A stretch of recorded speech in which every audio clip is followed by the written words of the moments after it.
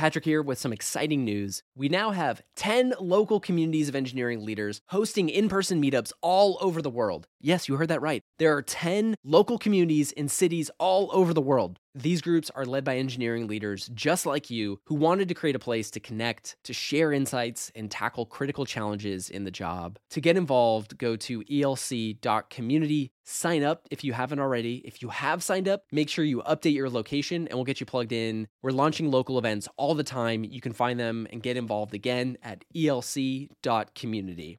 And so now you have this chasm where we'd have these weird conversations around what machine learning features should we build for Grammarly Business, and neither side could understand what the other person's context was to come up with an idea. We struggled with that for a little bit until we really just put people in a room and it did exactly that. We said, here's the user research, 5 critical communication challenges within a company. You know what technology you have, you know how organizations work.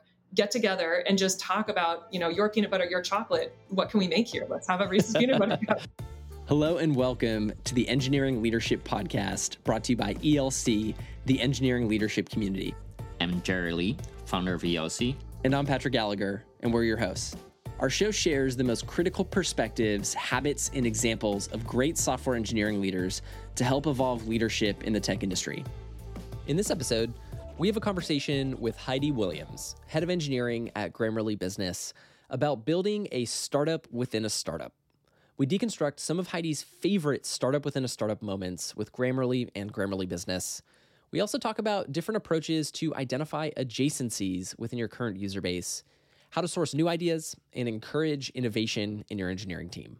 We also get into the execution and maturity pathway of new products, merging the new product with the business, navigating dependencies, and how to determine the end game of your product. Let me introduce you to Heidi. Before Grammarly, Heidi served as VP of Platform Engineering at Box, founded West Diversity and Inclusion, and was co-founder and CTO of Techwitable, a confidential platform addressing issues of bias, discrimination, and harassment in the workplace. Heidi was at Adobe for 17 years, and most notably, was a founding engineer on Dreamweaver, which democratized web development in the late 1990s. Enjoy our conversation with Heidi Williams. Welcome, Heidi. How are you doing? I'm doing well. Thank you so much for having me. This is a lot of fun. We've got a lot of topics to dive into. The first one that you and I have talked about a little bit is the idea of building a startup within a startup. I was wondering if you could share with us, one of your favorite startup within a startup moments or projects that you helped kick off. Can you introduce us to a first project here? Sure. And maybe just for starters, the product that I'm working on is Grammarly Business. And so for Grammarly, which has been a long time product and an AI-powered communications assistant for individuals, this is the first time that we're building a product for teams and organizations and selling it through a B2B motion. So that's what we're working on. And what's really great about it is that we actually get to take advantage of a lot of what has been built before us. So there's this huge, powerful engine that people are using for writing and communication across the world. And so we can leverage that as an awesome foundational building block to get started. But we can also be really nimble. We don't have to, in this new product for Grammarly Business, we don't yet have things that need to be backwards compatible. When you're building the very first version, you don't have a high load of maintenance. And so you can be very nimble, you can be very agile, and you can also maybe break the rules a little bit. So maybe just one example, which I thought was really fun. So Grammarly has always been a consumer business, and obviously B2B and enterprise is a little bit different. And so in a consumer world, maybe the way you get data is looking at 1 million data points and then sort of pulling out observations from there and thinking of what to build. But what I love about B2B software is that you can ask 10 people a question and use that to drive your roadmap or to drive your feature development. And I think that is a sort of one way that we're kind of breaking the rules about how we do development. So really specific example, we wanted to build an analytics dashboard for managers and admins to see how Grammarly Business was being used on their team and in their organization. And instead of spending a huge effort to, figure out the data store and all the charting and how to visualize everything, we decided that what we do is take a manual data dump of the usage in their organization and just build a PDF and go show it to 10 customers and ask, would this be useful? Is this what you would like? And so we were able to shortcut a whole bunch of development and get really, really quick feedback on a real view of their data with real charts, but in a PDF as opposed to in the product. And I just love that kind of adaptability and creativity to figure out a different way to build things. And that gave us the confidence to then build a fantastic analytics dashboard that really met their needs. The PDF as an MVP is such an interesting and fast-moving idea. With doing something like that optimized for speed and the ability to get feedback really quickly from more B2B oriented customers, what were some of the learnings from those early conversations when you presented, here's kind of a PDF of what this dashboard could look like that we could build? What did you learn from those early conversations? Yeah, I mean, part of it was just trying to understand, why do people even want dashboards? Is it because they want to make sure that it was worth the money to pay for Grammarly Business? We actually found some interesting insights that what people want as managers is to find opportunities to coach their employees. Where are the areas that they need to improve? So it's not just about ROI, but also about how do you make it actionable so that they can help their sort of use Grammarly in an assistive way to highlight opportunities for growth for their employees and then coach them to improve. So I thought that was a really interesting insight that we wouldn't have gotten otherwise if we just said, here's the data, do you like it? We actually could ask them, well, what do you want it for? What are you going to do with it? With some of those insights from presenting a PDF as sort of this MVP dashboard, I was wondering how some of those early conversations then impacted the final product, I guess like the first actual digital product that you built for folks to use. So when you actually went from PDF to the next stage, how did those conversations impact that? Yeah, great question. So for sure, we took those insights and realized that there were definitely two use cases for this analytics dashboard. And so we were able to support both of those and think about, for maybe someone who's more of a buyer, that we needed to have some sort of estimation of an ROI calculation. How much time has been saved, or how much faster are we at writing something, or how many communications were improved. And at the same time, for people who were managers, they needed to have a different kind of chart that was more of a view around how individual team members might be using it, or maybe not exactly how they're using it, but whether they have even started to use it or not, or maybe need a prompt to start using Grammarly. And then also to see trends of things like what kinds of tones are people speaking with at a team level over time, or what kinds of suggestions are most likely to be accepted or not accepted by the individuals. And so having that idea that it needed to be actionable really influenced how we presented that information in the dashboard. Did you feel that those early insights like really helped accelerate releasing like the right features, or helping provide like a more relevant and effective product for the customers of Grammarly?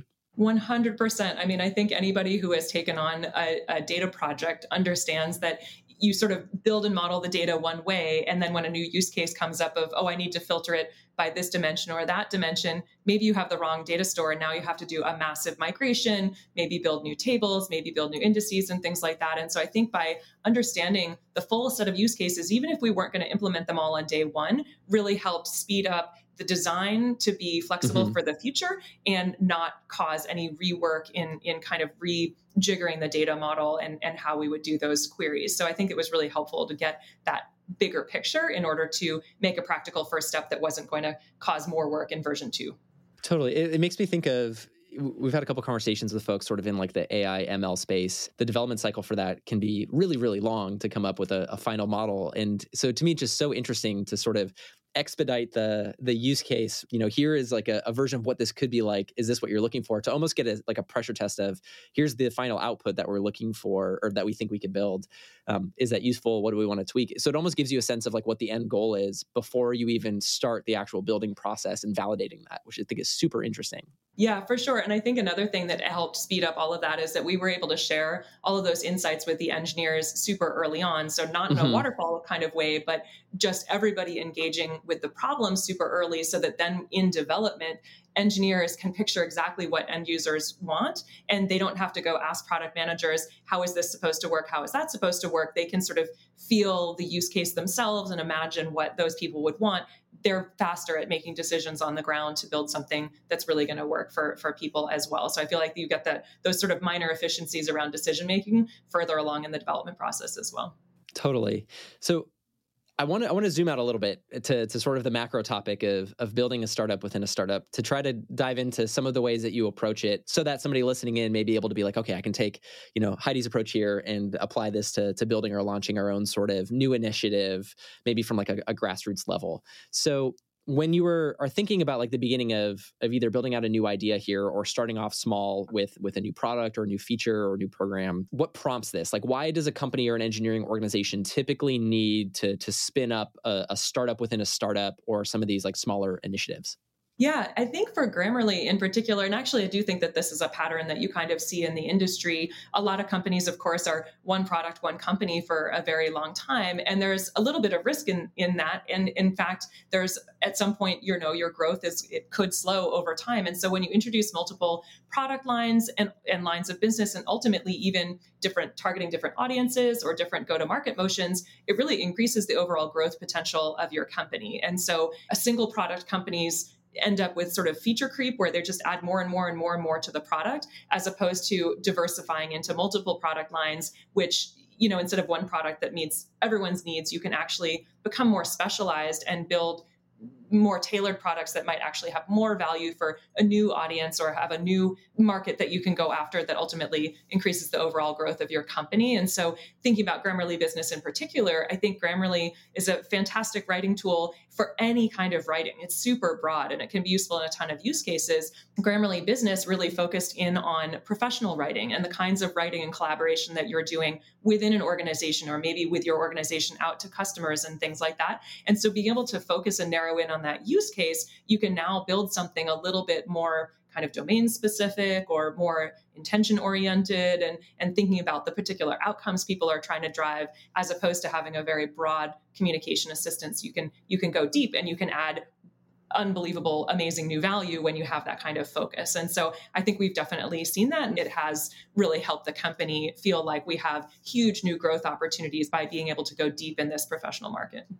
Could you bring us into the conversation or the decision to start building out this particular business line? Because I think one of the things that I always feel like I have trepidation around is like that start of like, if we're a single product company, how do we make the decision to become multi-product, or even begin to test the viability of something like that? And so can you bring us into sort of that introduction or start moment where either the idea or opportunity was identified, and then the decision was made for, let's start to invest resources and people behind building out this? Yeah, I think for Grammarly, and I hope all companies would be able to do this, but maybe we were in a particularly lucky spot. I think I mentioned earlier, consumer companies are great with having a million data points. And I think one of the things that we identified was, as we started to really segment our user base and who is using the Grammarly product for individuals, we recognized that a huge percent of people were using the product at work because their domain was not a personal email domain, it was a work email domain. And so seeing that there was this opportunity of, wow, a huge number of people are really focusing on using this product at work in their daily jobs, seemed like there might be an opportunity to investigate and explore interests in what are the kinds of different communication challenges at work, where it's not just an individual writing something, but maybe a communication challenge for a team. And so we just started exploring. I think we're lucky also, we have a very avid fan base. I think our customers love us, which is awesome. And so we could go out and ask them and understand what are the particular challenges you have at work when you're writing or with your team. And that gave us some ideas of features that we could build. And then we were able to go test them. So I think honestly, it does start with looking at where, every company has an idea of where their product is being used, but there's the halo effect of where else is it being used that we weren't necessarily intending. And when you look at those, you might end up finding opportunities to expand and create something a little more custom for that audience. I think the harder challenge is to say, we have this audience over here, we're going to go after a completely different audience and domain. That's a harder stretch for companies, but sort of finding the adjacencies within your current user base is a great opportunity, a great place to start a new idea. I love the idea of finding the adjacencies, because I think you're so right. Like, the hidden opportunities there exist and you have to go discover them.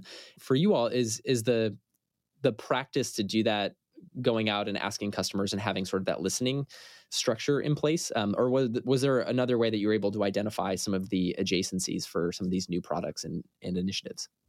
Yeah, I think first we did just sort of look at the data, and then we did go out and talk to customers. I think early on, we did not have a huge user research department. So we actually started building up a user research department to help us with getting at some more of these questions and be able to figure out, whether it's a diary study or a journal or a survey, different ways of understanding the market. And so we were really able to double down on that, do more of that than we had previously, recognizing that discovery of a new market is a different motion than what's the next feature I should be adding to my existing product. I think it's a good distinction. The discovery of a new market is a different motion.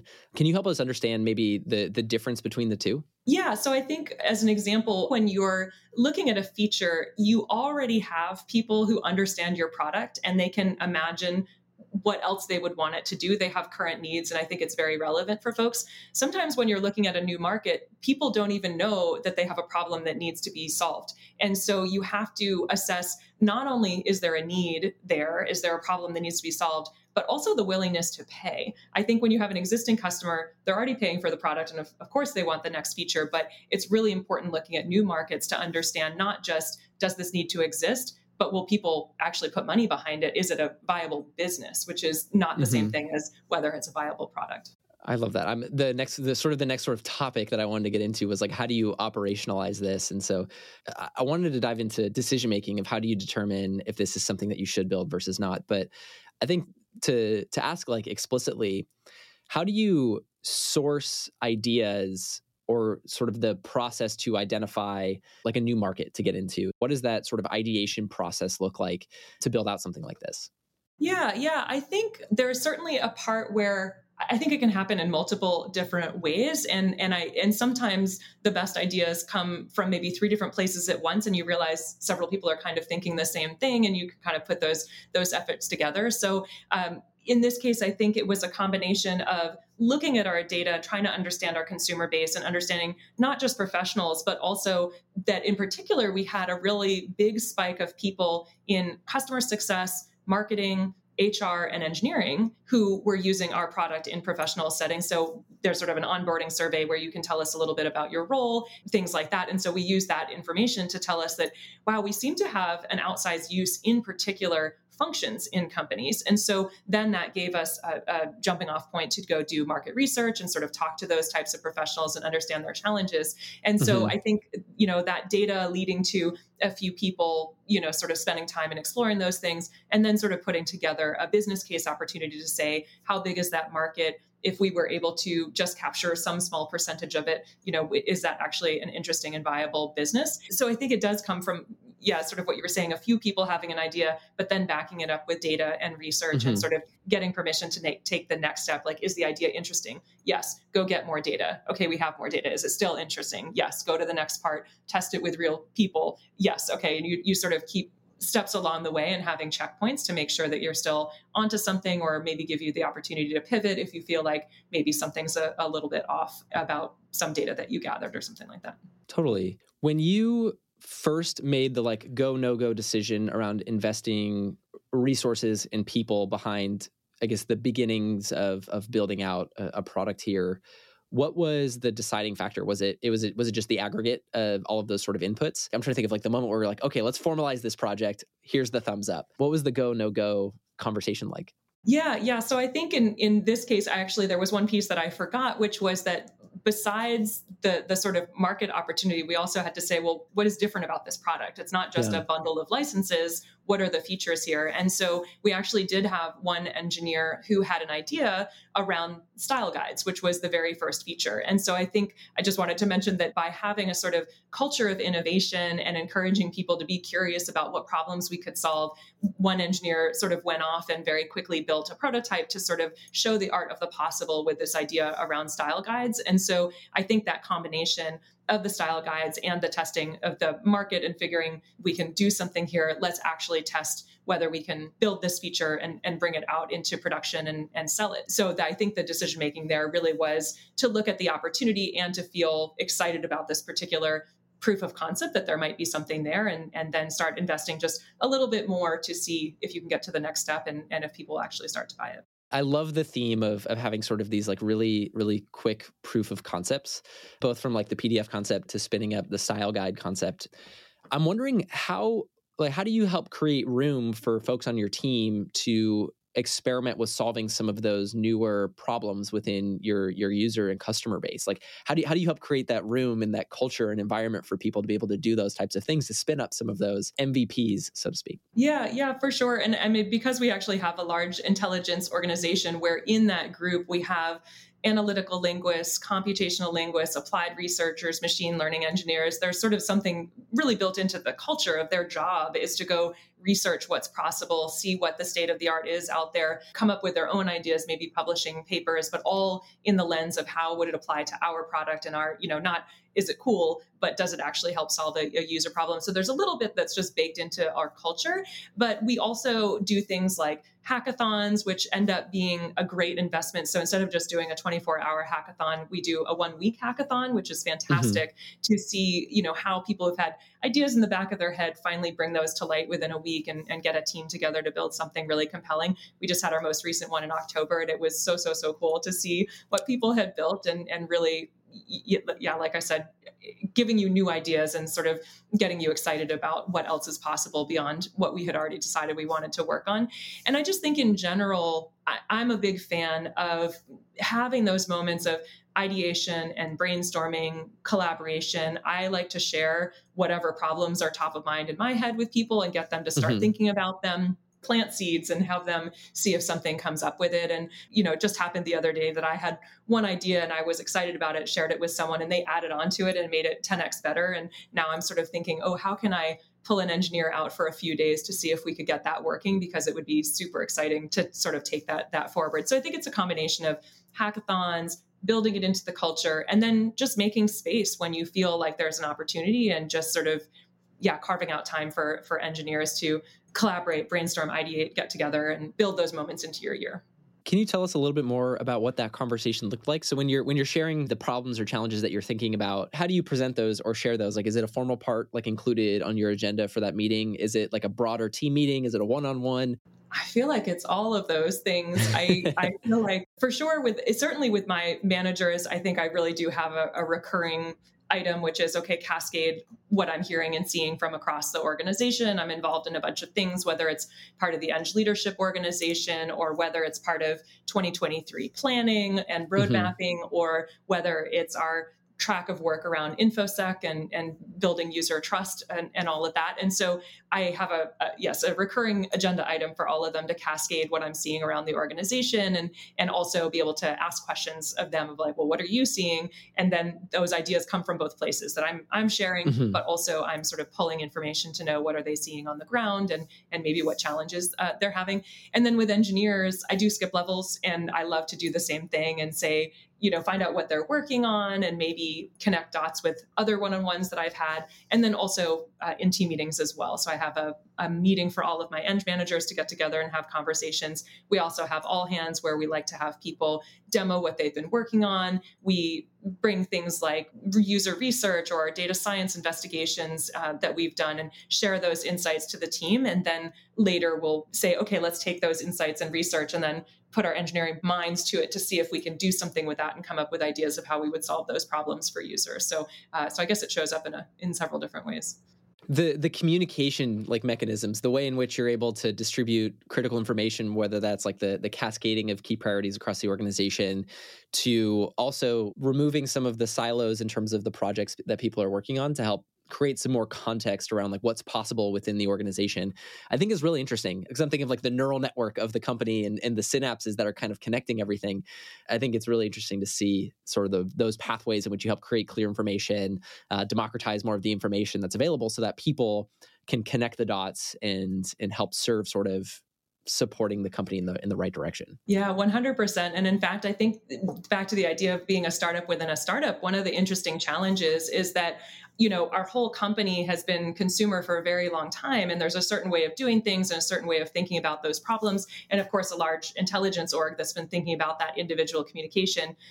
But they've never thought about teams. And here we are with Grammarly Business. We hired a bunch of people with B2B and enterprise experience that know a ton about organizational structure and team dynamics and thinking about enterprise readiness and what that means, but they don't necessarily have an intelligence background. And so now you have this chasm where we'd have these weird conversations around what machine learning features should we build for Grammarly Business, and neither side could understand what the other person's context was to come up with an idea. And so I think we struggled with that for a little bit until we really just put people in a room, and it did exactly that. We said, here is the user research, 5 critical communication challenges within a company. You know what technology you have, you know how organizations work. Get together and just talk about, your peanut butter, your chocolate. What can we make here? Let's have a Reese's peanut butter cup, And so that was awesome to just, again, put creative problem solvers in a room together with hard problems and ask them to apply what they know to a situation. And you do get that great knowledge sharing and learning across domains, which has been really important. I mean, I think we need the whole company to become enterprise ready.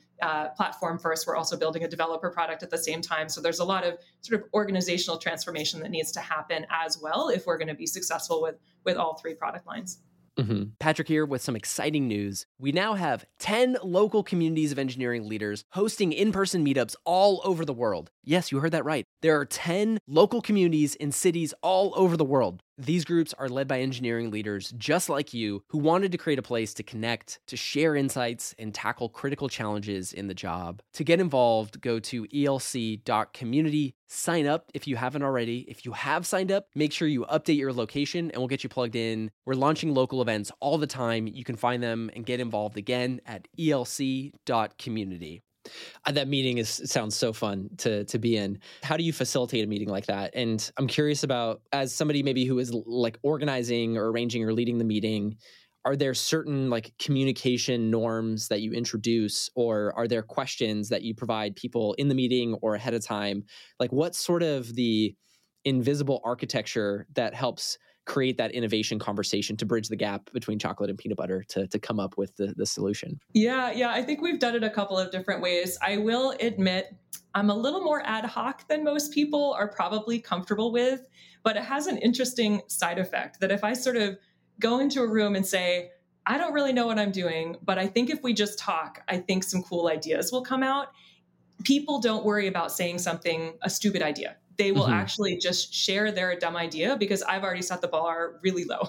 And so I feel like that is actually a fun way to just sort of say, I don't know what I'm doing, but I don't want to wait till we have a perfect way to do this. Let's just do it and see where we get, and we can do better next time. I think there's other times when you have a bigger group and maybe you don't know folks as well, you should probably be a little bit more structured. And so I do rely on my user research and design partners who are really good at organizing how do you do discovery and ideation and brainstorming in a structured way. And so, we've used things like Miro and FigJam and had a set of questions that you ask yourself and focus on the problem and the pain, and then you sort of move through into solutions and ideation after that. And so we've done it both ways. I think in this meeting, I was pretty ad hoc about it and just said, here's the user research, here's 5 teams, go into breakout rooms, here's a Google Doc, write down your ideas and let's come back and share them. And I think later we did one that was a little more structured. Okay, here's the user research. Let's now have a facilitator for each group that really is doing it in a more structured way. So we mix between the two. Definitely. I think what I'm wondering is like if people in that conversation sort of like have maybe ideas that are in conflict with each other, like how do you set up the communication norms for I guess, because to me this sounds like a really healthy and productive meeting. So I'm just wondering if like, in the battle of ideas or in the conversation of ideas and working through those things, like how do you create like that healthy culture where that dialogue and the idea jam is positive, successful, and everybody feels better having participated in it? Yeah. Honestly, I feel like it's almost easiest in ideation and brainstorming sessions where sort of the rule is the kind of, what's it called in improv. Like if you've done improv, you always have to say yes and you can't say no. And so in ideation and brainstorming meetings, I think you sort of set that norm that every idea is a good idea. We're not saying no to anything. We're not shutting anything down. Everything is additive, and we will just make a huge list. We don't need to make decisions about which ones we're going to implement or not. That's not the point. The point is just to open the space. And so I think setting that up front and just saying everything is going to be additive. And even if you have 2 ideas that are conflicting, they're both great. Let's just continue the conversation. And maybe there's a way to implement both of them together or have them, compromise in some way, but we can figure that out later.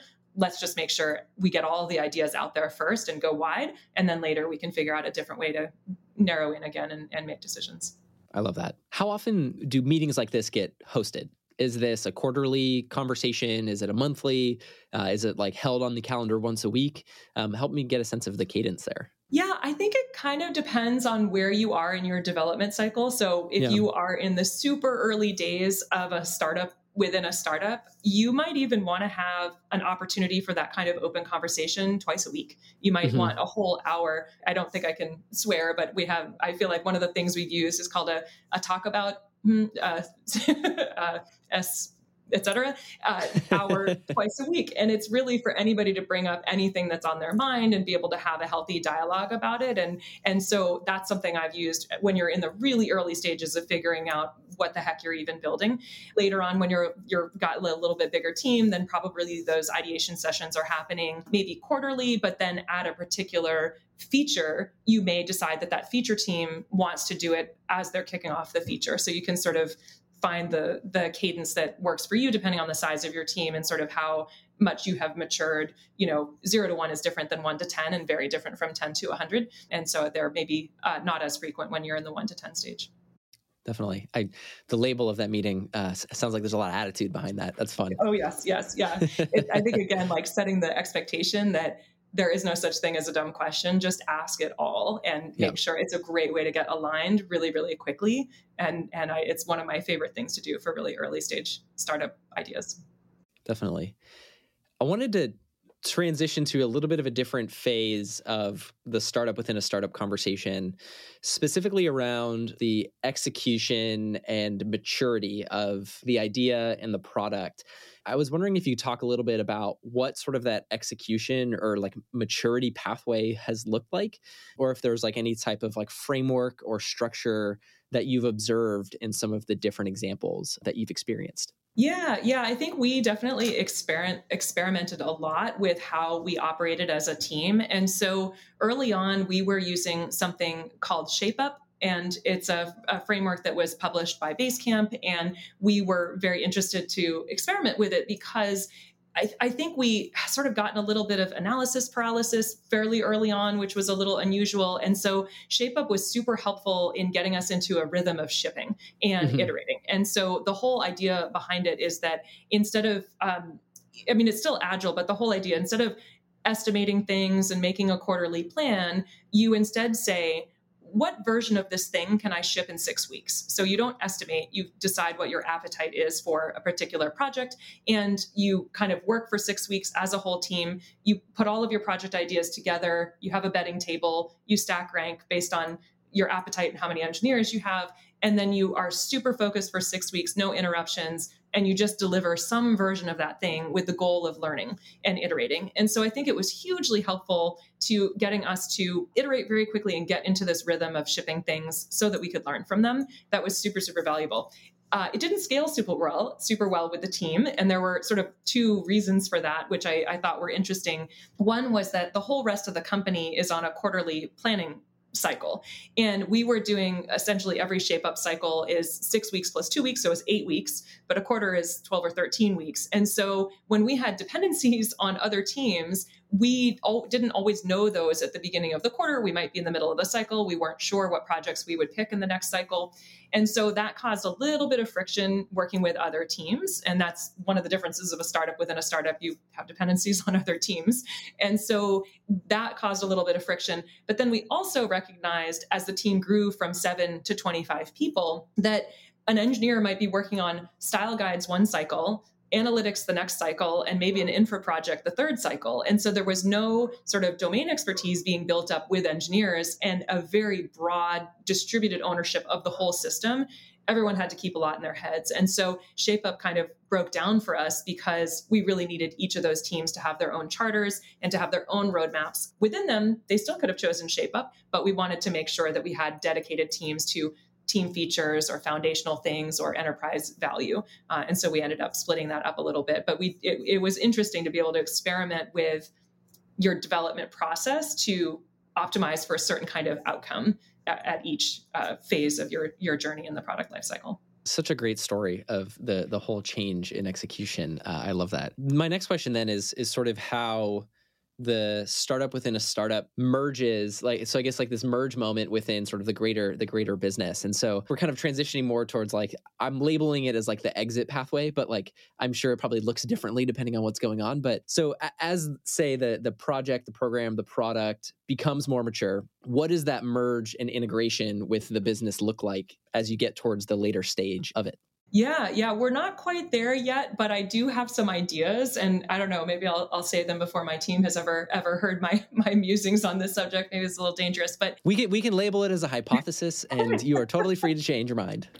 Yeah, and maybe I'm just, and there are many different ways that it could come out. But one of the things I think about is that there is a lot of value when you are a startup within a startup to incubate as a small group, so that not a silo per se, but to have a dedicated focus that 100% what we wake up and think about every day is Grammarly business. And it's okay for the rest of the company to not be thinking about it 100% of the time, because we are, and it helps us move quickly and sort of make decisions and be hyper focused. And you don't have to make hard decisions like, do I do the thing that makes the most revenue for the company, which might be working on consumer, or do I do the thing that is being incubated and could be potential huge future revenue? And that trade-off is really hard if you're not isolating a group of people to just be focused on the new thing. So that's sort of how we've been operating, is that we have our own team, which is just Grammarly business. We take advantage of other services and whatnot, but mostly we eat, sleep, drink Grammarly business.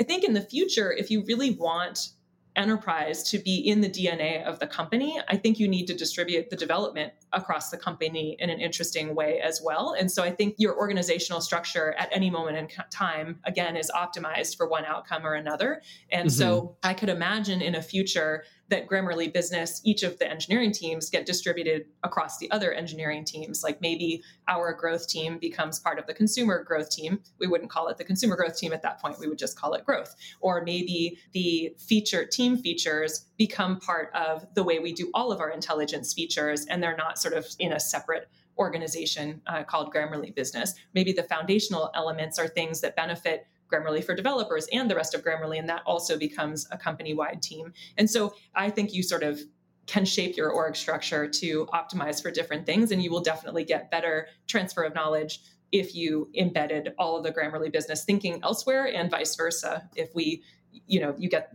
closer to the like machine learning and intelligence side of things as well. So I could see that happening in the future, but there's probably other ways to design it as well. Definitely. I wanted to go back to sort of like, I guess, pre-integration with the broader business. So you mentioned some of the dependencies earlier and working through dependencies with other team members. I guess, how do you advocate for some of those priorities from other folks as you're in sort of this incubator phase? Yeah, it's funny. It almost feels like a parallel to the conversation we're having about, building analytics, and that you have to have a picture of what the future looks like. I think the same thing is true for your product lines, that you need to you can't anchor on where I'm going to be in 6 months or a year. You need from the executive team to agree, what role does Grammarly business play in the future of the whole company? And so when you think out onto the 5-year horizon, the ROI calculation is a lot easier than thinking about the ROI calculation this quarter or this year. And so I think that's one of the things that has been super, super important, is just understanding what does the future vision look like? And then you can agree that part of the ROI calculation has to be strategic investment in the future. It can't just be near-term revenue. That's basically how we end up having some of those conversations. Wherever possible, if there's something, I guess it helps us that we're building Grammarly business and also Grammarly for developers. So sometimes Grammarly business and Grammarly for developers can come together and say, ooh, we actually both have a shared problem that maybe the consumer business doesn't have. Now we have 2 data points advocating for a project because we will both need this thing that needs to be built. And that makes it even stronger. So it's an interesting, I don't know if every company should be building 2 startups within a startup at the same time, but I think it's benefited us a lot that there's a lot of interesting overlap and shared concerns that help us think about the broader architecture and how to support multiple lines of business, maybe break some assumptions that we've always had as a one product company. And that's been hugely valuable.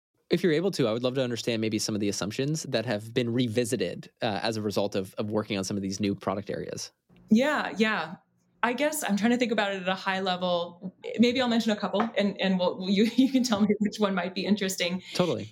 As an example, sort of maybe just even think about consumers. When you're selling to consumers, the end user and the buyer are the same person.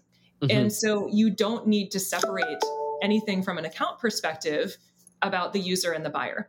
And in Grammarly Business, of course, you've got the buyer, the admin, the manager, the team lead, security and IT, and the end user. And there's all these additional constructs, and all of them need different permissions. And so one of the things that we maybe early on had a concept of authentication, but not authorization. What were you allowed to do? Because if you were authenticated, you were allowed to do all the things. And now we need to break that apart and have multiple kinds of role-based access control, different kinds of permission. And so now authorization becomes a much more sort of fine-grained concept as opposed to being synonymous with authentication. So that's an area that we exploring out into roles and permissions, or even thinking about configuration within one end user is maybe part of a group in Grammarly Business, but also part of a company. And so maybe there are certain things around our suggestions that need to be more nuanced or tailored or personalized per user, depending on their context of being in a team or in an organization. So there's just been whole new kinds of services around configuration that customize how suggestions are shown to people that is totally different, because before there's one set of things. It was the premium feature set or something like that. Definitely. I think that definitely highlights like the paradigm for sort of the enterprise world is, it seems so different in terms of the complexity of considerations you have to have in terms of the whole holistic experience. And we're navigating that a little bit outside of ELC. We also are building a virtual community platform called Gradual. And it's more oriented towards like companies or large scale communities. And like that whole area of authorization and permissions is definitely been something that's been tricky. And then on top of that, then if you're trying to layer your community, it's like you have sort of the enterprise users, but then you also have within the community. So it's like almost a double stack layer of layering permissions. And so I resonate with the complexity there for sure. Definitely. That's what makes it fun though. I love that. Yep. I wanted to talk about sort of like the end path. So I guess assessing for success or making a determination to cancel or wind down. And so I was wondering if there were certain signs or signals that you look for that you consider as like, this is moving us along a successful pathway, versus like signs or signals that may indicate that this should be something to wind down. That is a great question. Not one that I had actually thought about before.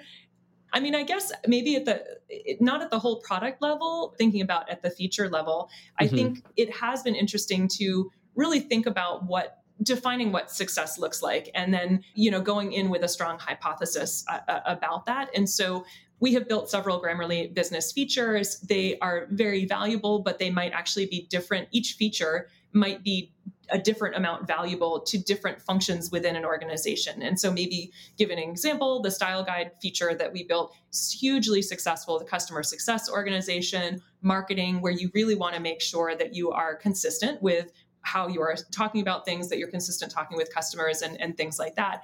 And so just really thinking about, well, what is the measure of success? Does Style Guide need to be used by every person in a company to consider it a successful feature? Or is it okay if it just has super domain usage within a particular function and therefore valuable to the whole company because those functions work better with style guides? And that it's okay if, for example, snippets is widely used by some other team and they find enormous value in that. So I think thinking about measures of success or thinking about leading indicators of feature usage and which of those have an implication to long-term renewals or expansions of accounts, and maybe engagement by itself is not the thing that you need to worry about, but where it ends up being an indicator that the customer is getting a huge amount of value from the product. I think the understanding like what does success look like is super helpful. I was wondering, I always struggle with thinking about leading indicators and anticipating that on the front end. And it's something like I desire, like I deeply desire to want to have more leading indicators because it seems more controllable and it's ultimately the thing that drives the positive outcome you're looking for.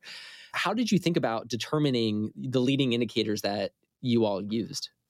Yeah, it's interesting. I mean, I think it has been a little bit of sort of hypothesis and gut instinct, but then also working with our data science team who are incredible when we can say something really broad like, what are the kinds of things that lead to people renewing?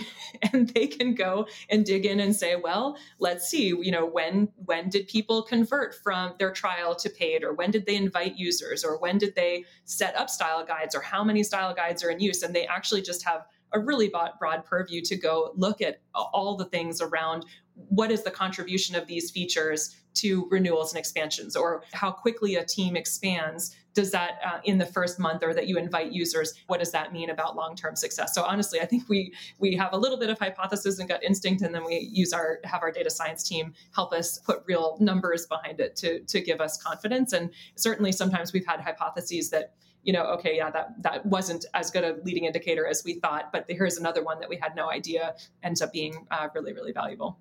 So we've got a few rapid fire questions. If you're ready to close down our conversation with a few of those. Sounds good. I'm ready, I think. Perfect. Okay. What are you reading or listening to right now? So I like to do a morning walk every day before anyone needs me, before my family is awake. And so I listen to a lot of podcasts, and some of my favorite ones are 99% Invisible, Code Switch, Freakonomics Radio, and Hidden Brain. And I think they probably all have this theme of discovering something that's not obvious and giving you a new perspective or a new way of looking at things. I find all of those things fascinating, and it sort of feeds my constant curiosity. Great examples. I used to listen to 99% Invisible a bunch. One of the episodes that has stuck with me is about the hidden cow tunnels in Chicago and this whole quest to discover them and how that shaped the entire layout of the city. So yes, wow. The discovery of the hidden things, such a cool theme. They had another one about the fireman's pole, and it was also based in Chicago. Also super fascinating about where that came from. I loved it. So great. You've shared a ton of great methodologies with us. I was wondering if there was a tool or a methodology that's had a big impact on you. Yeah, I think certainly Shape Up. I know we talked about that one. I think that one it was like a breath of fresh air. It felt like what Agile should actually be. It created focus. It helped us collaborate, got end product and design in those conversations super early, which I really care about. And then that focus on shipping. So I've used it for 2 different projects now at Grammarly, and I just love it. For me personally, I use Todoist and Sansama to help me focus on what's most important every week, every day. It's a constant struggle. There's way more to do than I actually have time for. I love the focus on what's most important. What is a trend that you're seeing or following that's interesting or hasn't hit the mainstream yet? Yeah, I think it's honestly the role of artificial intelligence and communication assistants in particular in helping create more equitable and inclusive workplaces. It's actually one of the reasons I came to Grammarly. I feel like this huge platform for helping people understand the impact of their words and when they're unintentionally being insensitive or creating conflict, and shining a light and maybe helping educate on other perspectives and how their words might be perceived. I just think there's a huge opportunity there. I love that trend. I think that's going to be really, really exciting. I'm just starting to sign up for some of these like generative text. Like there's a few different ones popping up. So I'm really excited to see what you all do at Grammarly as well in that space. For sure. What's been one of the most meaningful in-person experiences with your team, company, or otherwise? Honestly, I think it's the lunch meetings when I'm in person. I actually just love the casual conversations at lunch, people telling stories, telling jokes. You find out all these interesting things you have in common with people. You can ask silly questions and I don't know, it's just really, really fun. Those chance encounters are awesome. And I just feel so much closer to everyone when we can just have a little bit of fun together. That's great. The final question to wrap us up, Heidi, is there a quote or mantra that you live by, or a quote that's really been resonating with you right now? Certainly a recent one that's been resonating is don't think, just do. I hope everyone has seen Top Gun Maverick. It was so, so good. And I just think it's a great reminder to not overthink things, and that it's okay to just go with your gut sometimes and sort of move quickly as opposed to getting into analysis paralysis. So I love that. Don't think, just do. I think a very thematic way to close off a conversation oriented around startups within a startup. So Heidi, thank you so much for an incredible conversation and for sharing just so many great stories and examples and ways to think about approaching this. We really appreciate it. Thank you. It was a pleasure. If you enjoyed the episode, make sure that you click subscribe if you're listening on Apple Podcasts, or follow if you're listening on Spotify. And if you love the show, we also have a ton of other ways to stay involved with the engineering leadership community. To stay up to date and learn more about all of our upcoming events, our peer groups, and other programs that are going on, head to sfelc.com. That's sfelc.com. See you next time on the Engineering Leadership Podcast.